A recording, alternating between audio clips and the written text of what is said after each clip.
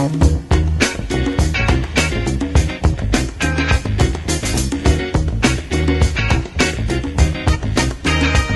been in the right place, but it must have been the wrong time. I'd have said the right thing, but it must have used the wrong line. I've been on the right trail, but I must have used the wrong car. Head is in a bad place, and I wonder what's good for. I've been in the right place, but it must have been the wrong time. My head is in a bad place, but I'm having such a good time. I've been running, trying to get hung up in my mind. Just got to give myself a good talking to this time. Just need a little brain salad surgery. I got to cue my insecurity. That I've been in the wrong place, but it must have been the right time.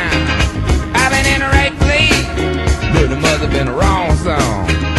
I've been in the right vein, but it seems like a wrong on. Cause I've been in the right world, but it seems like the wrong.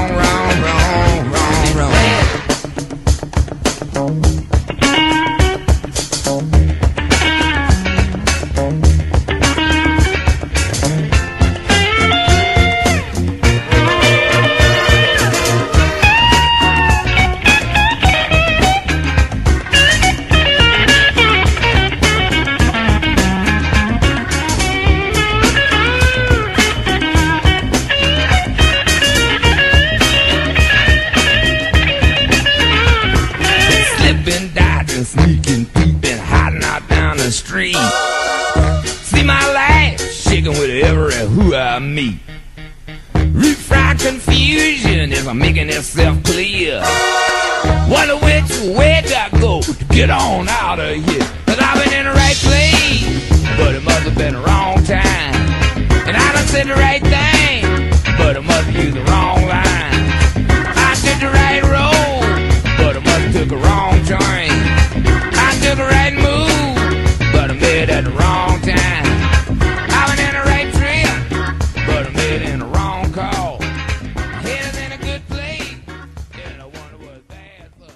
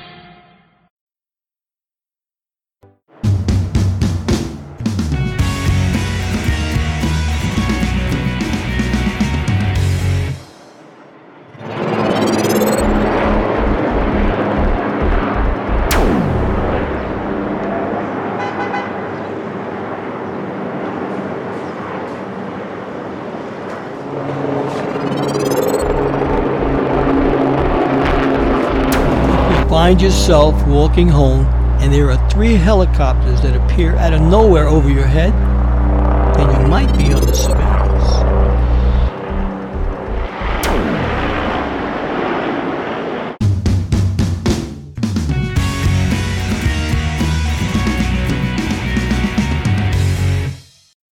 This is Stuff again with my friend who will give his name now.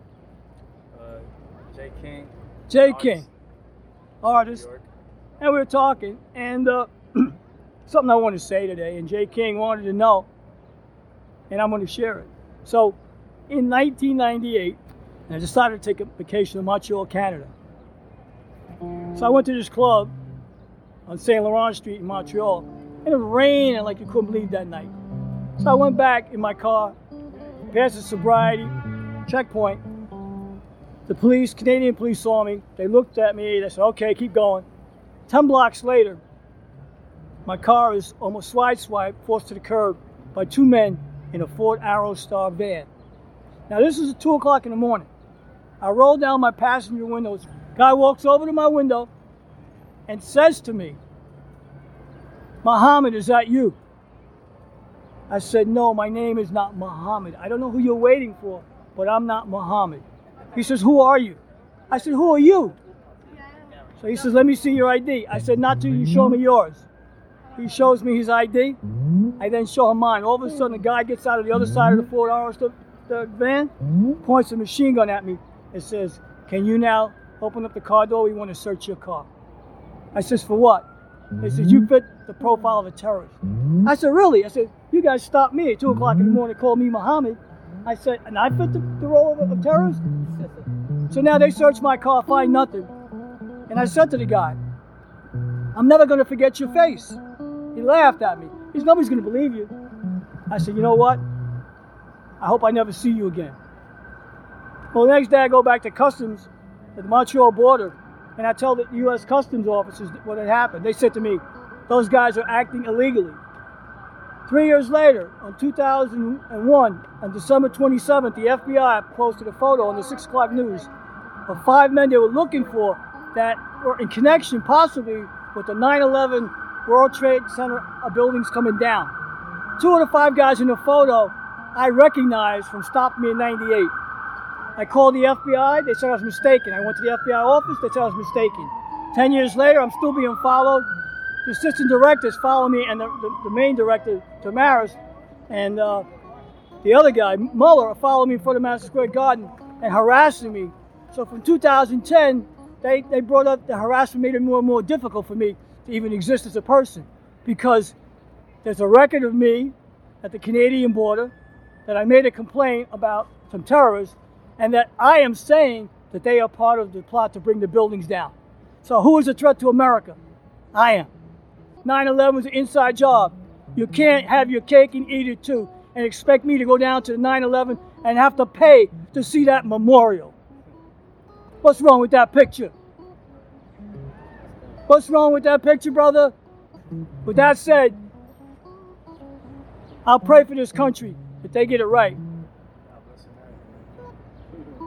That's the story, whether you like it or not. It's the truth.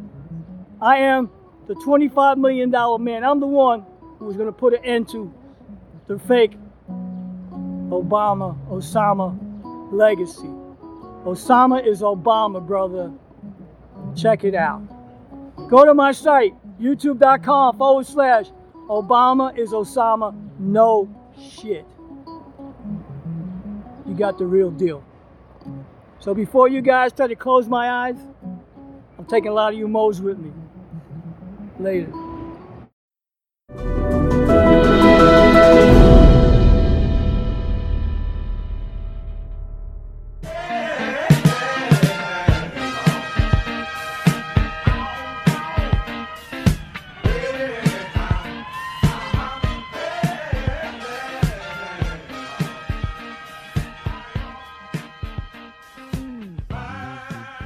On September the 11th, 2001, the firefighters of New York were faced with the biggest fires in American history.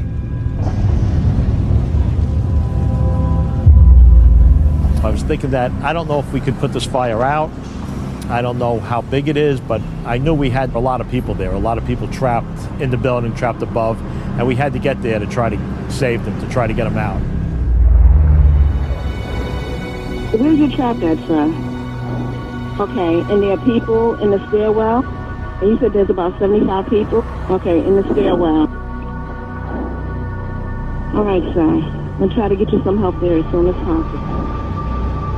At no other time in history has a skyscraper fire presented fire chiefs with such complex decisions than those they were faced with on September the 11th, 2001. What is your last name, sir?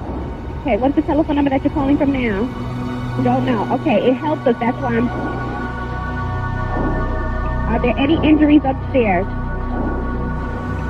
Some wet towels or rags or something under the door there so to stop the smoke from coming in. Okay, hold on a second. Hold on, I'm going to connect you to the fire department. Got on the fire truck and we made our way to the World Trade Center site. It was relatively traffic-free until we got to the City Hall area. The only traffic we encountered at that point was hundreds of people running away from the World Trade Center. So we had to weave our fire truck through them. We raced across the bridge and we're at the World Trade Center in no more than 5 minutes from Brooklyn. We have a number of floors on fire. It looked like the plane was aiming towards the building. Transmit a third alarm. As the firefighters arrived at the Twin Towers, they had no idea of the enormity of the task that lay ahead of them. We pulled our fire truck right in front of the building. As we got off, pieces of the building started falling and hit our fire truck. So we retreated underneath the pedestrian bridge. We kept looking up and we didn't see anything coming down. We'd run to the fire truck, get some tools and run back. And we did that 2 or 3 times. We got the tools that we needed and we sprinted to the front of the building. The aircraft had punched a hole through 8 floors of the building and flooded the tower with 10,000 gallons of jet fuel. The resulting fireball created massive fires that instantly raged out of control. The firefighters were facing unknown territory, the task of having more than 17,000 people to save from the inferno. You take your normal high-rise fire, but then you take the magnitude of the event that occurred that day was really out of the realm that I think any department anywhere was really prepared to handle. It certainly was overwhelming for us. The complexity, the challenge that were faced with us was something we had never faced before. With little idea of the magnitude of the fire inside the North Tower, the New York firefighters had no option but to rely on their intuition. As we arrived at the front door, there was 2 badly burned people right at the front door. And I was faced with my first decision of the day. Do we stop and save these people, or do we go upstairs and help 1,000 people? And as they were about to proceed, the situation became even more dangerous. At 9:03 a.m., a second plane hit. Hit the second tower. Approximately 2/3 of the way up, you got visible fires showing out there. I'm requesting at this location. You have 2 buildings on fire. In the space of a few minutes, they'd gone from fighting the biggest skyscraper fire in history to the 2 biggest fires in history. The demeanor in the lobby changed immediately, and you could have heard a pin drop in the lobby. And one of the firemen from Rescue 1 looked up. He says, "We may not live through today." And we all looked at him and we acknowledged his statement. He said, "You know what, you're right." And we took the time to shake each other's hands and wish each other good luck, and we hope we see you later. They had no way of knowing that their building was about to collapse too. We got down to about the 16th floor. Everything stopped. No one was moving anymore. Everyone was just at a standstill.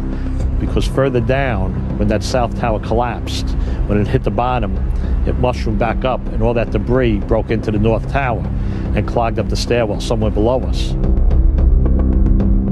Many of the firemen had started to evacuate, but progress was painfully slow. The sheer volume of people trying to get out and debris from the south tower were blocking the exits. Now our descent was very slow. We just keep going down the stairs. It's like water torture, just one step at a time, and you're counting the floors as you're going down. By now, conditions in the lobby of the North Tower had forced Chief Hayden to leave the building. We couldn't stay there. It was untenable. And we entered out onto West Street. And I was actually on West Street when the North Tower came down.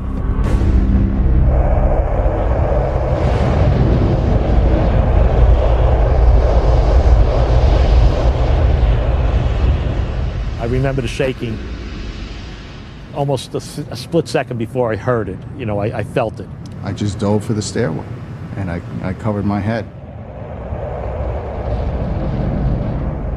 You couldn't run. You couldn't do anything. You couldn't even stand up. You keep on trying to get to your feet. You could hear the sounds of metal twisting around you, And as the collapse got closer, it got louder and louder and louder.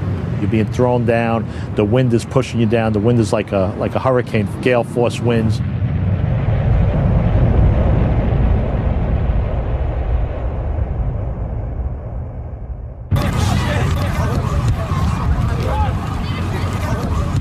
You couldn't run far enough or fast enough. Those buildings came down 110 stories in less than 10 seconds. I actually crawled under a pumper and just waited for it to end.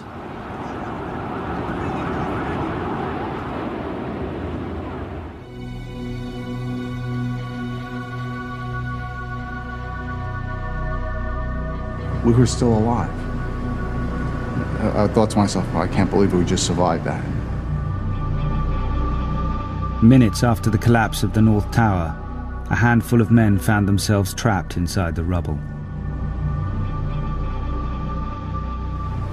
It wasn't readily apparent what we did survive. You know, you're looking around and we're surrounded, part of the stairway's intact, part of it isn't. We could see walls of twisted steel around us.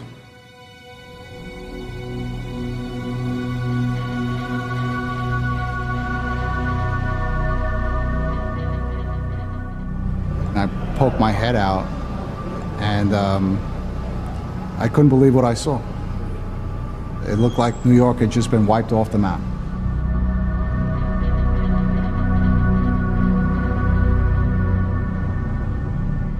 Anything that wasn't steel or paper was pulverized. The biggest office buildings in the world, there was no desks, no phones, no computers, nothing discernible left in the rubble.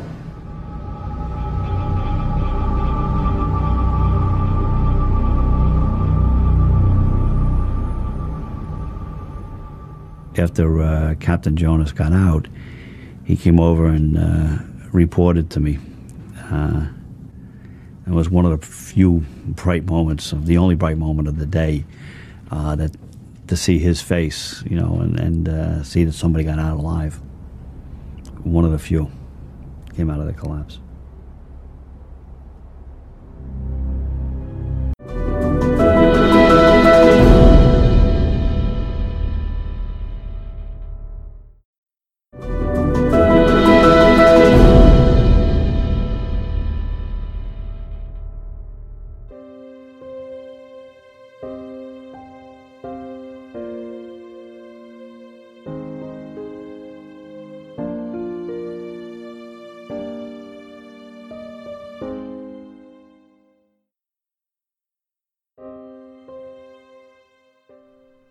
Long before the first black slaves arrived in America, white slavery was already there in the early days of the British colonies. In the 1600s, the British 13 colonies created a huge demand for labor. This was at a time when Britain was suffering from a large number of unemployed poor people living in the urban areas. Displaced from their land and not being able to find work in the cities, many of these people signed contracts of indenture and took a one-way boat trip to the Americas. Between 1609 until the early 1800s, from a half to two-thirds of all the white colonists who came to the New World came as slaves, who cleared the forests, drained the swamps, built the roads, sweated in the fields, and died in hellish factories. They worked and died in greater number than anyone else. Of the passengers on the Mayflower, 12 were white slaves. Since they had no rights, fugitive slaves laws applied to them whenever they fled their masters. The white slaves of Britain were considered as its unwanted surplus population and thus were so easily expendable. 1641, Massachusetts became the first colony to recognize slavery as a legal institution. Indenture contracts were alienable, the ownership of which could easily be transferred like that of any other commodity. As with slaves, ownership changed without their participation in a discussion concerning that transfer. The European establishment coined the word indentured servitude, Webster's dictionary says the meaning of servitude is the state of being a slave. If any slave resists his master's correcting such slave, and shall happen to be killed in such correction, the master shall be free of all punishment. In the British West Indies, plantation slavery was instituted as early as 1627. In Barbados, by the 1640s, there were an estimated 25,000 slaves, of whom 21,700 were white.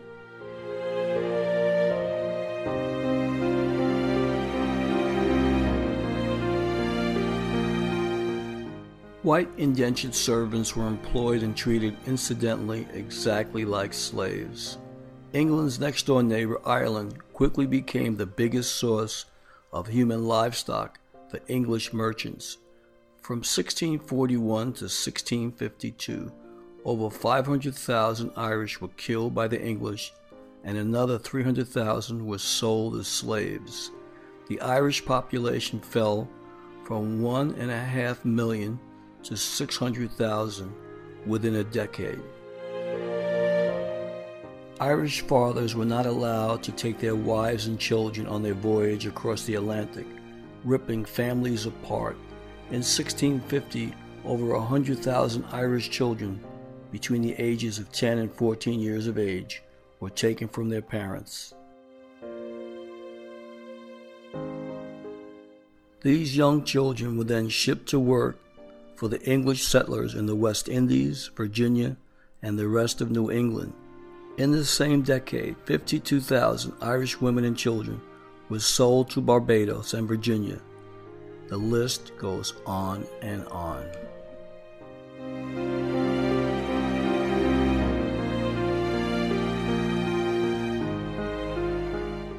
The legal form of contracted indentured servitude was just in reality a lifetime form of slavery. The center of the trade in child slaves was in the port cities of Britain and Scotland. Press gangs were hired by local merchants to roam the street, seizing young boys by force for the slave trade. Children were driven in groups through the town and confined for shipment in barns. What was outrageous was the fact that white children were openly seized from orphanages and workhouses and made to work in factories for up to 16 hours, locked in and without any breaks.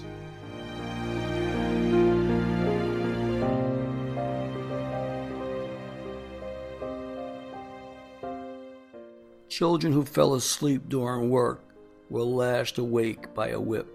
Children were also beaten. Thousands of children were mangled by factory machines that left them disfigured or disabled for life without any compensation. These working conditions and this kind of treatment continued to spread to the New World under British control.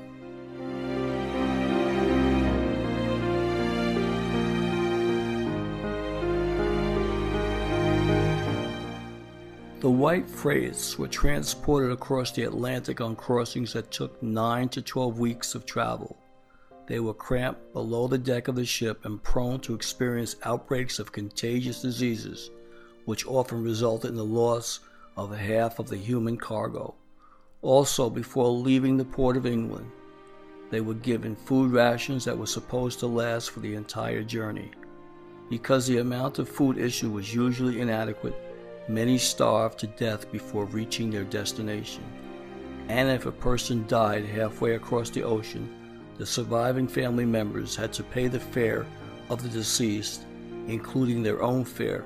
Usually these travelers started their journey with sufficient funds to pay their way, only to be overcharged when they arrived, thereby causing them to owe more money and face a longer time serving their new masters.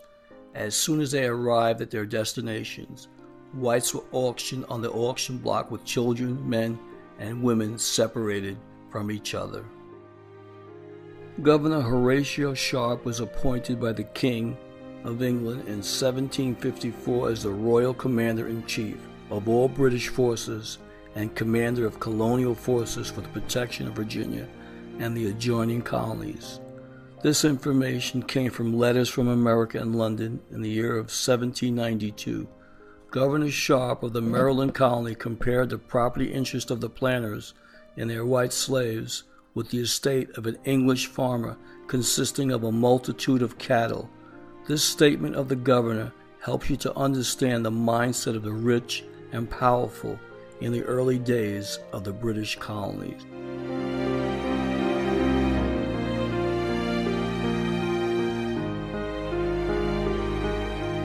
The Revolutionary War was an astounding occurrence in a world still dominated by kings. It established the first important republic since Rome in the middle of what at the time was a wilderness far from Europe.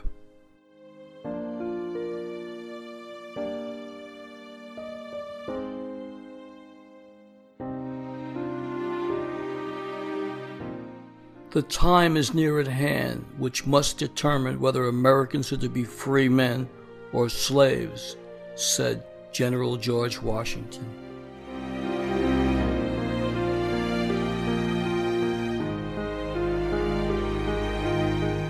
And it was at this time that the American Revolution began in April of 1775. When the initial battles in the Revolutionary War broke out, few colonists wanted complete independence from Great Britain. Those who did not want it were considered to be radical. By the middle of 1776, though, many more colonists had come to think it was a good idea because of growing hostility against Britain and the spread of revolutionary concepts among the colonies. By the Treaty of Paris that ended the war in 1783, the colonies had won their independence. While no one event could be pointed to as the actual cause of the revolution, the war began as a disagreement over the way in which Great Britain treated the colonies versus the way the colonies felt that they should be treated.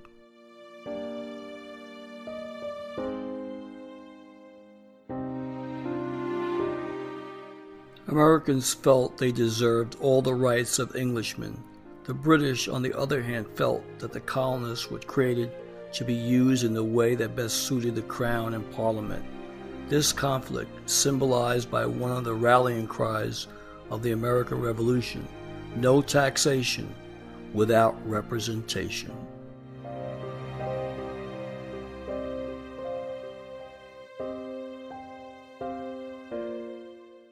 It was a war that the British could have easily avoided had King George and his advisors been willing to show the least flexibility.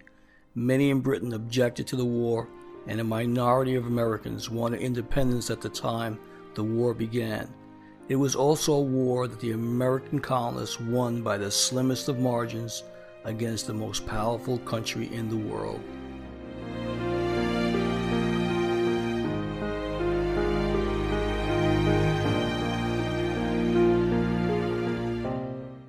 A less well-chronicled aspect of the war was the extent to which it was a class conflict, which led by the land-owning affluent class. It was fought by common farmers, who fired the first shot heard round the world.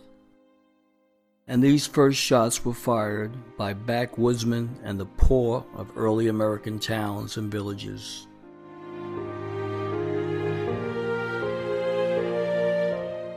For America to be the country it is today, we have had to fight a lot of wars. Many times over, our country did the right thing, and because of that, America has evolved into the greatest nation on earth. However, history records that American leaders have made some very bad mistakes in the past.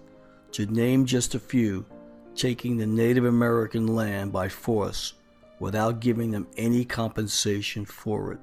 History tells us how our governments in Washington made treaties with the Indians and then broke those treaties time after time. Not only did this country not pay for the land they took, but in the process, there were times that it literally massacred men, women, and children.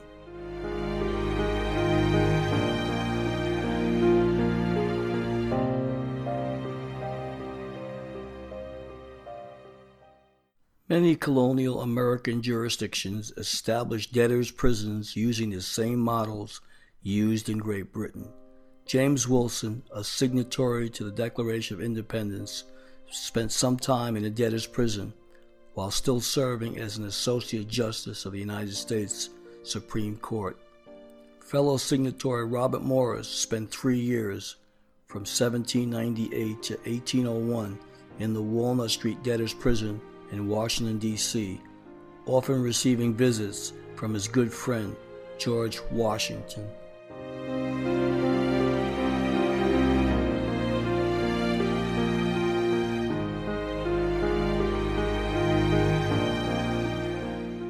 Henry Lee III, also known as Light Horse Harry Lee, was an early American patriot who served as the Night Governor of Virginia and as the Virginia representative to the United States Congress. During the American Revolution, Lee served as a cavalry officer in the Continental Army and earned the nickname Light Horse Harry. Lee was the father of Confederate General Robert E. Lee and was imprisoned for debt between 1808 and 1809.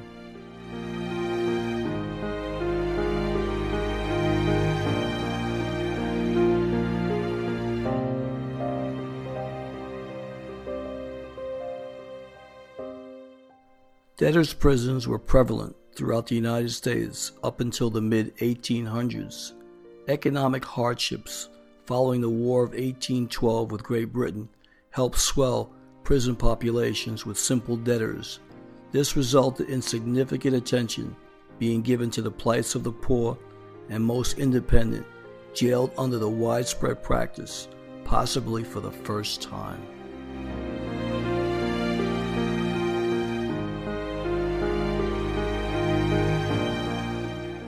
Increasing disfavor over debtors' prisons, along with the advent and early development of United States bankruptcy laws, led states to begin restricting imprisonment for most civil debts.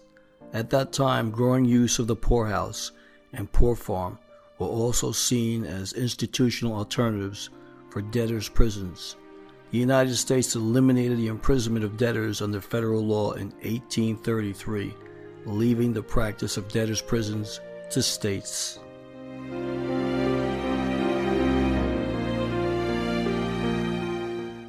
While today the United States no longer has brick and mortar debtors' prisons, it has debtors' prisons of private debts, however.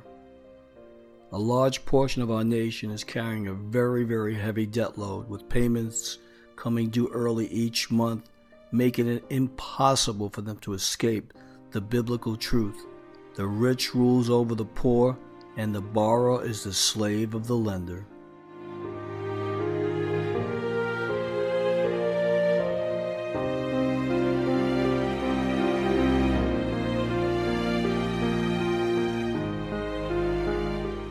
It took two major wars, the Revolutionary War with England and the Civil War, to rid this country of slavery forever on December 6, 1865.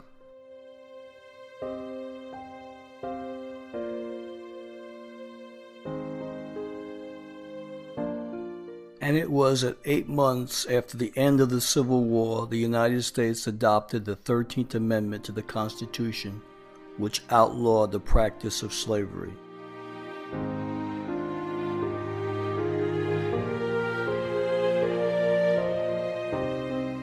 In closing, I would like to thank everyone for listening to Plymouth Rock, American History Revealed.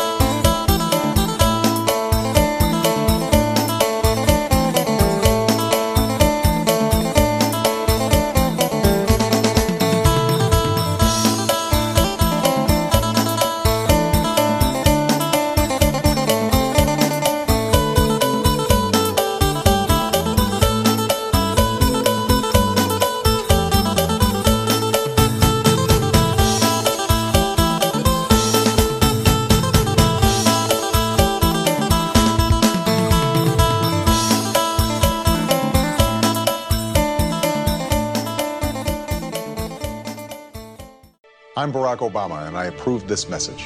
The only people who don't want to disclose the truth are people with something to hide.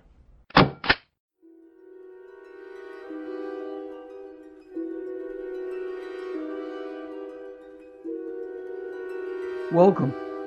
You have now entered the Thailand zone. The mind is like a parachute. It can only work if it's open. A word of caution. What you discover here today is the shocking truth that the CIA created Barack Obama. Yes, Barack Obama is really Prince Sindoni of Thailand. The truth is stranger than fiction. Wake up, America, before it is too late. A simple DNA test will expose the fact that Barack Obama is a fraud. Maybe I'm not an American citizen, and some people said, he has a forged birth certificate. Well, first of all, it's true, I'm not an American. I mean, I was not born in Hawaii. I wasn't born in the United States of America. I come from Kenya. And so I think people saw my election as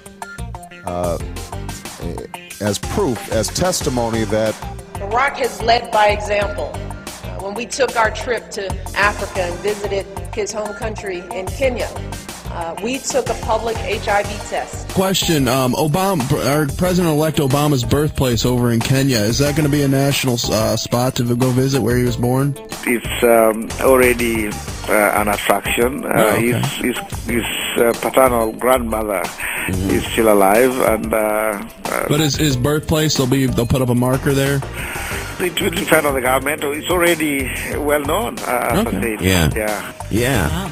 Well, listen, sir, thank you very much for the time. We just wanted to check in, given the proceedings that have occurred. One of the, as you say, a great historical moment. And thank you, Your Excellency, for your time. Well, thank you so very much, guys, for your excitement and for congratulating us. Absolutely. Well, thank you very much. You have a nice day. Thank you. Bye-bye. Okay, bye-bye. Like he basically admitted that President-elect Obama was born there. Yes, he did. That's what I was asking him. Remember the controversy about I do about Hawaii and whether he naturalized or not, or what happened. I mean, that's a fact. No, you're gonna have to replay it because I didn't. I asked him if there's going to be a marker for where he was the fact born, that he was born there, and I said President-elect, not to confuse with his dad, and he said absolutely. There's already plans. Right, so there you go. So that means we're gonna have to remove his. We're gonna have to. His Excellency. We're gonna have to undo it. I'm not gonna argue with His Excellency. If he I wouldn't. If he says President-elect Obama was born in Kenya, he was born in Kenya. It's disrespectful to argue. Well, there have been about 17 cases nationwide over Barack Obama's birth certificate. Now, a birth certificate costs between $10 and $15 to get a copy of it. So for less than $400, Barack Obama could have made 17 copies of his original birth certificate and had them sent to each of these courts by express mail. Instead, this highly educated man has spent to date $800,000 on legal fees to prevent his birth certificate from becoming public. Now, do you think Barack Obama might have something to hide?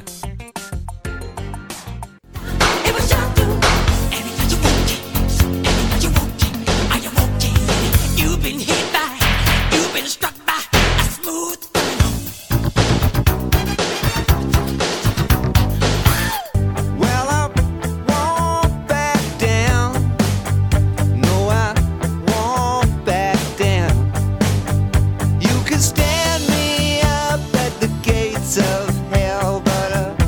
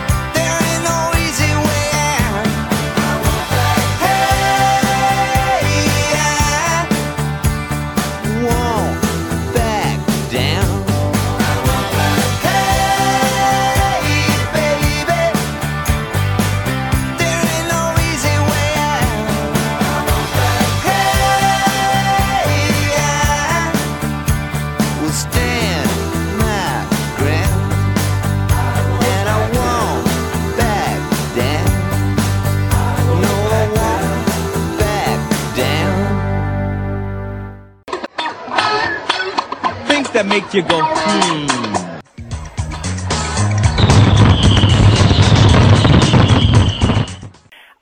Back to Susan Daniels, the work that she did revealing that Obama's Social Security number, the one he uses most often, was issued out of Connecticut between 77 and 79 when he was a teenager in Hawaii, obviously proving that it's a fraudulent Social Security number and not his. I was trying to think, how can I get the government to acknowledge that this is a fraudulent Social Security number? And so I was trying to think of how could I get in through the back door somehow to get them to confirm this. And I decided that I was going to register with the government-run E-Verify system, which is for employers to determine whether or not their employees are eligible to work in the United States of America. And employers are required by law, as of 1986, to do this. Employees have to fill out an I-9 form attesting to their citizenship or work status, and employers have to follow it up and verify if it's true. So I decided that I was one of Barack Obama's employers and that I had a legal obligation to determine whether or not he was eligible to work here. So I registered with E-Verify, and on August 17, 2011, I ran Barack Obama's data into the system, and it came back flagged most likely as fraudulent. That's right, and you're using the Social Security number that appears on his selective service registration. Yes, and it also appears on last year's tax return filing, which is posted on the White House website. Yeah, by the way, the Magdaddy's Social Security number is fraudulent Social Security number. I love to give this out because I want the FBI to just cringe. Mm-hmm. They ought to be ashamed of themselves. Yes, I agree. The Magdaddy's fraudulent Social Security number, 042-684425. Again, the fraudulent Social Security number of the criminal in the White House, Barry Soetoro, who goes by the alias Barack Hussein Obama, who could possibly be Harrison J. Bonnell. The number he's using is 042-684425. Homeland Security says if you know of anything suspicious, you should say something. I just said it. The President of the United States is using a fraudulent Social Security number. So Janet Napolitano, I'm reporting this on the air right now. You're Secretary of Homeland Security. I hope you do something about this.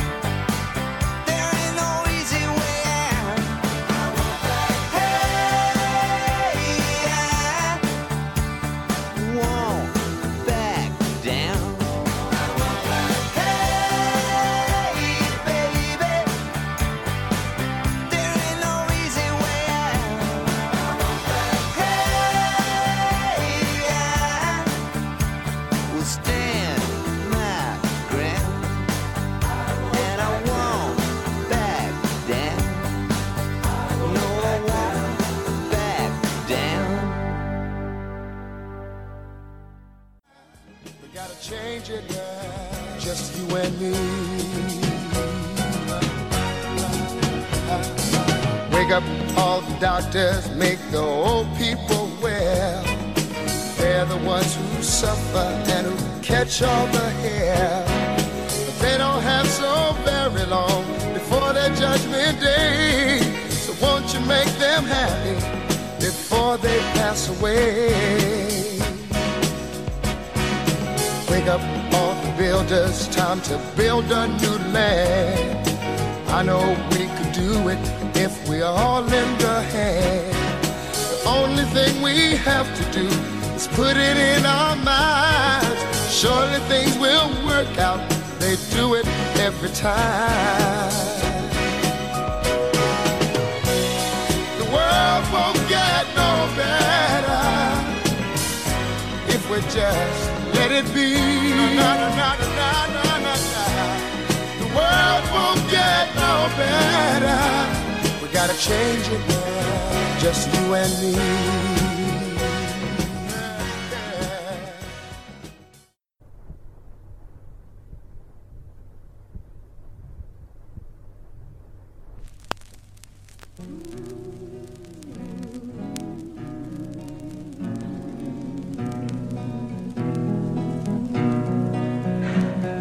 We shall overcome. We shall overcome. We shall overcome someday. Oh, deep in my heart, I do believe that we shall overcome someday.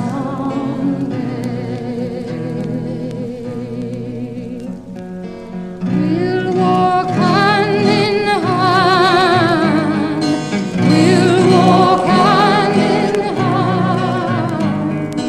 We'll walk hand in hand someday.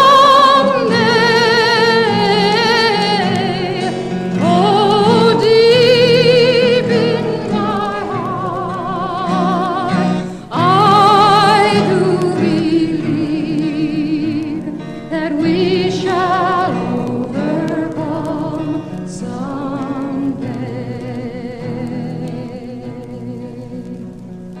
We are not afraid. We are not afraid. We are not afraid today. Oh, deep in my heart, I do believe that we shall overcome someday. We shall overcome. We shall overcome. We shall overcome someday.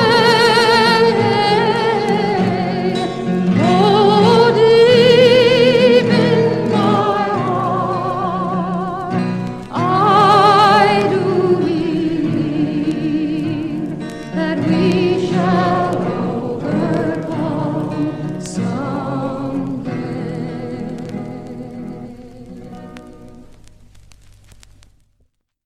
Finally, be strong in the Lord and in his mighty power. Put on the full armor of God so that you can take your stand against the devil's schemes. For our struggle is not against flesh and blood, but against the rulers, against the authorities, against the powers of this dark world, and against the spiritual forces of evil in the heavenly realm.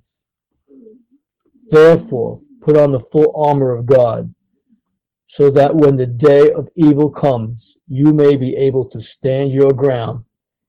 And after you have done everything to stand, stand firm then, with the belt of truth buckled around your waist, with the breastplate of righteousness in place, and with your feet fitted with the readiness that comes from the gospel of peace. In addition to all this, take up the shield of faith, with which you can extinguish all the flaming arrows of the evil one.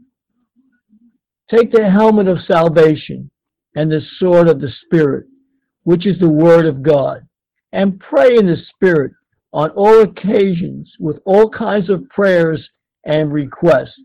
With this in mind, be alert and always keep on praying for all the Lord's people. Pray also for me, that whatever and whenever I speak, words may be given me, so that I will fearlessly make known the mystery of the gospel, for which I am an ambassador in chains. Pray that I may declare it fearlessly as I should. Because God is going to find you. He's going to find you. Even if you hide under the rock, He's going to find you, and He's going to send His light on you. So what are you going to do when God sends His angels out to find you? This is the question I ask of you.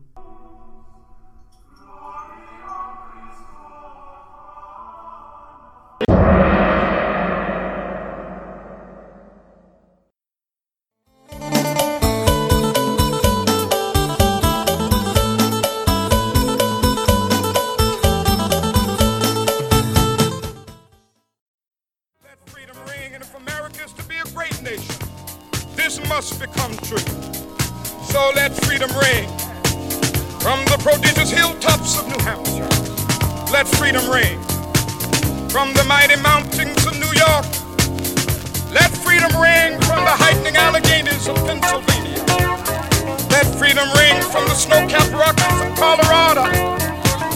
Let freedom ring from the curvaceous slopes of California. But not only that, let freedom ring from Stone Mountain of Georgia. Let freedom ring from Lookout Mountain of Tennessee. Let freedom ring from every hill and molehill of Mississippi, from every mountainside. Let freedom ring, and when this happens, when we let it ring from every village and every hamlet, from every state and every city, we will be able to speed up that day when all of God's children, black men and white men, Jews and Gentiles, Protestants and Catholics, will be able to join hands and sing in the words of the old Negro spiritual, free at last, free at last. Thank God Almighty, we are free at last.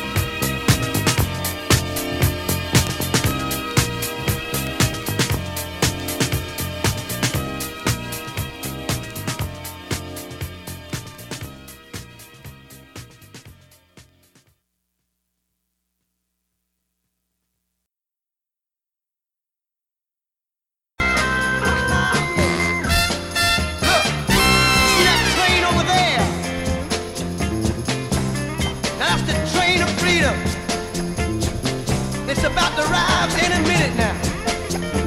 You know, it's been a long, long overdue. Look out, cause it's coming right on through.